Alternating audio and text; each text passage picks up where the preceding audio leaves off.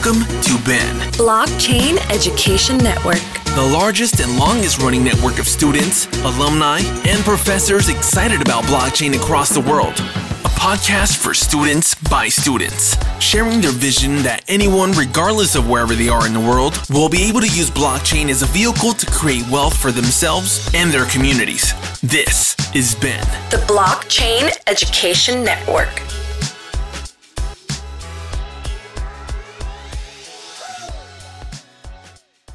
Welcome everyone back to the Blockchain Education Network. I'm Caleb, a 16-year-old high school student from Toronto, Canada. My name is Sohail. Sohail Mohammed. I'm coming from Boston, Massachusetts. And I am your guest today. I'm an Anon. I go by Peter Clemenza on Twitter. I kind of look like a bot, but I'm a real person. All right, awesome. So could you give us a little background on yourself? What do you do, how you started in the blockchain field, and what are you currently doing right now? Yeah, so I would say my profession is like a data miner.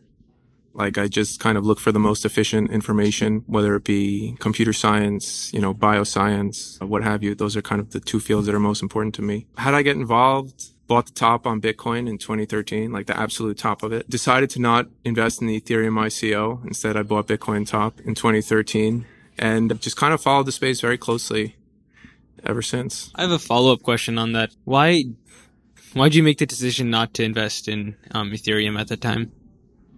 I had seen in 2013 coinmarketcap.com. I saw a lot of coins that were kind of like nonsensical, like I don't know, like Darkcoin. The first one to create proof of stake, which was Peercoin at the time. I was like, yeah, it's cool, great consensus development, but like, I don't know. And they're now on like page, I don't even know, like page 9 or 10 or 6,000, whatever, of CoinMarketCap.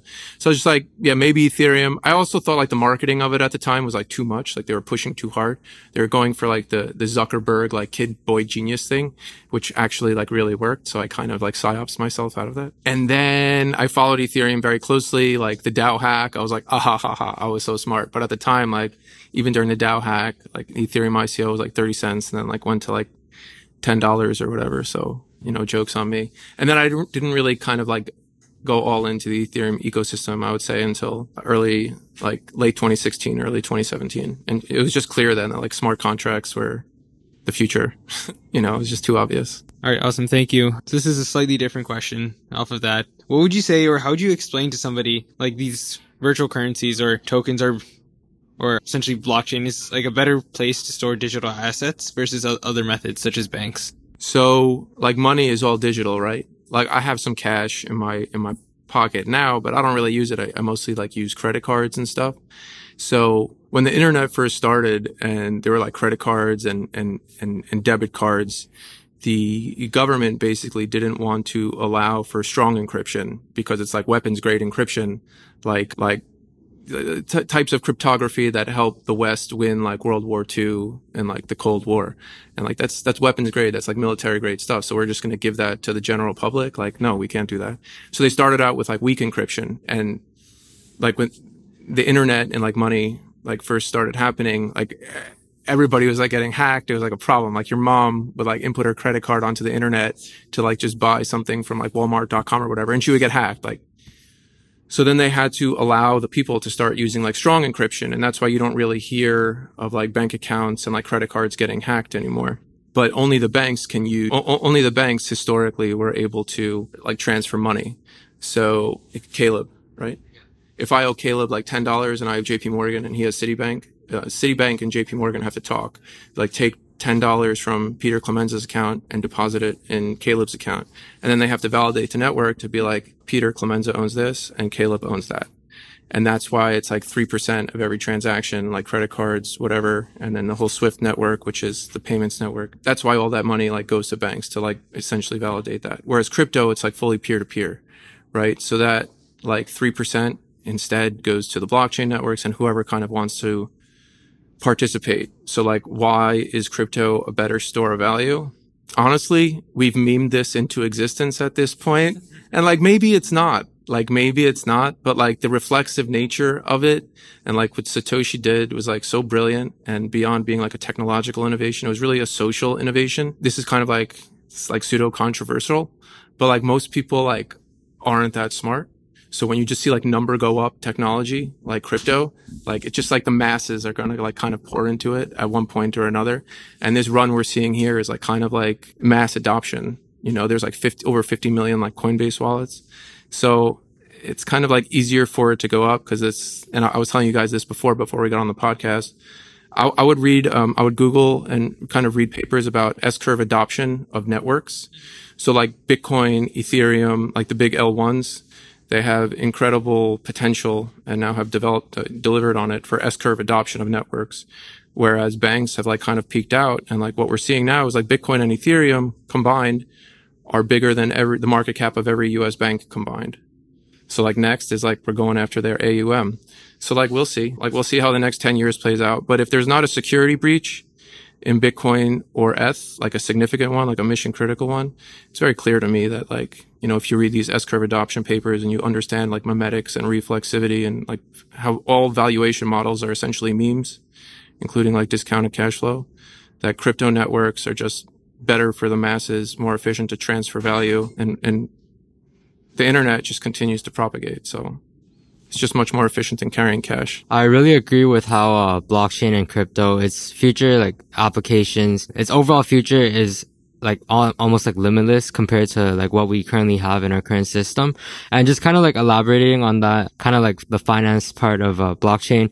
How do you think like the field of DeFi changed over the last few years, and where does it stand now? Will we like be seeing more development, or will it be more focused into specific parts? Yeah. So the first version of DeFi was kind of like the MakerDAO with collateralized debt positions to create the stablecoin.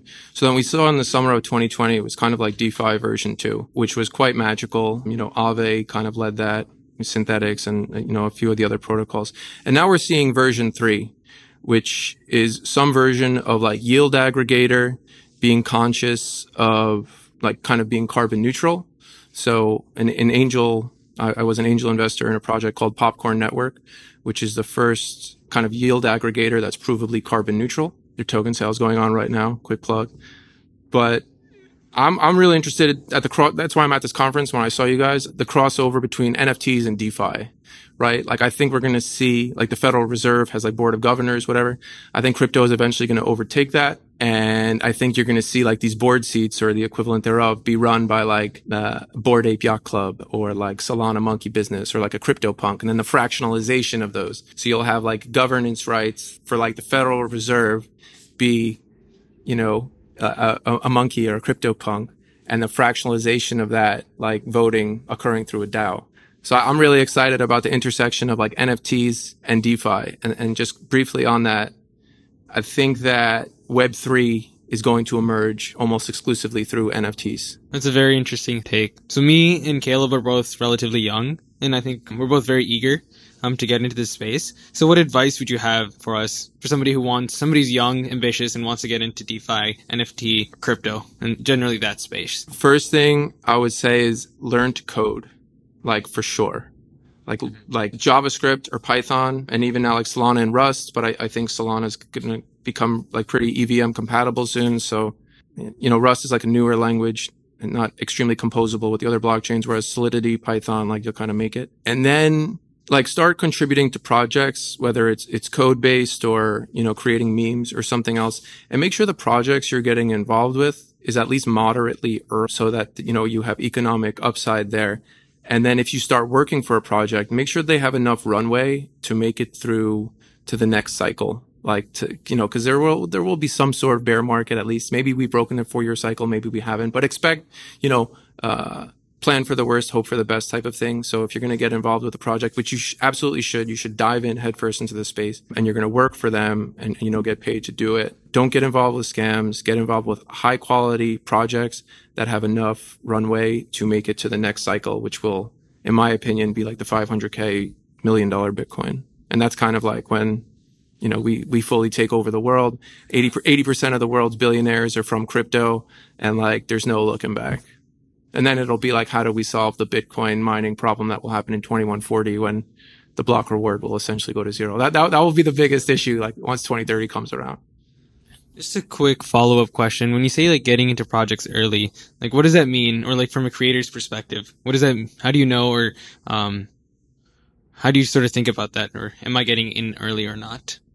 Yeah. So like who's involved, right? Like, is everybody tweeting about it? So like you be involved on crypto Twitter, be very, very active on crypto Twitter. That's kind of like T0 for like all the alpha, like everything, like the real alpha happens in like private chat groups.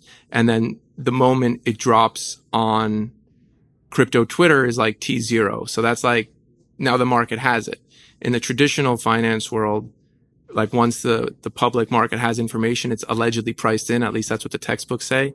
In crypto and like the meme stocks, it's totally different. It needs to like propagate through the network.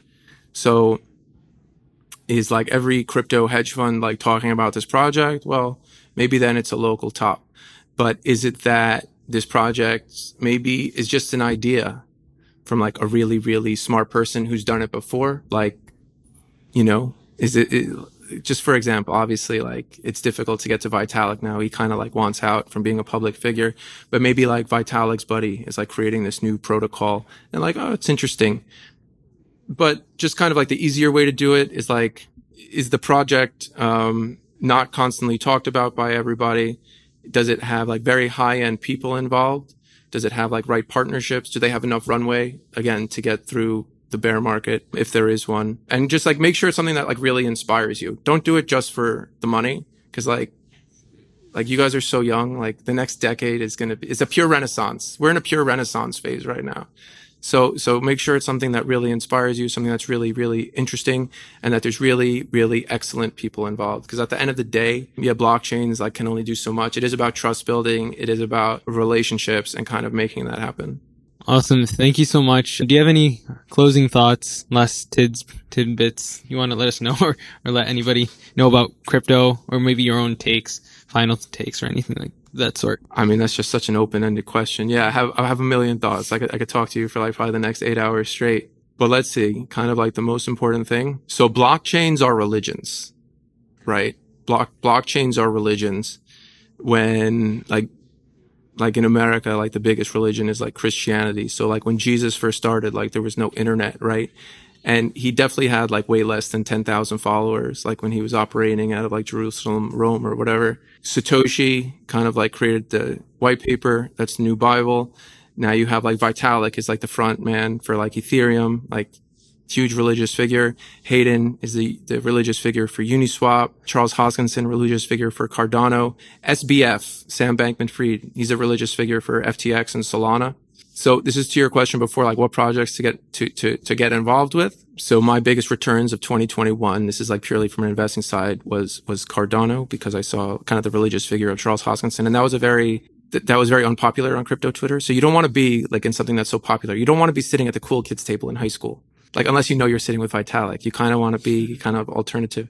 And then I saw kind of the religious figure of SBF and what that was, and like how he was propagating, how much money they had, and kind of where that was going. You know, this is a pretty strange thing, but kind of like find the next big religion in crypto. And one of the main ways to do that is kind of like finding a polarizing religious figure who creates like a very, very strong organic community on the internet. Awesome. Thank you so much for the wisdom, Peter. Definitely lots of good insights and unique knowledge I think you possess. So thank you, Peter, for joining the Ben podcast, and we'll see you all later.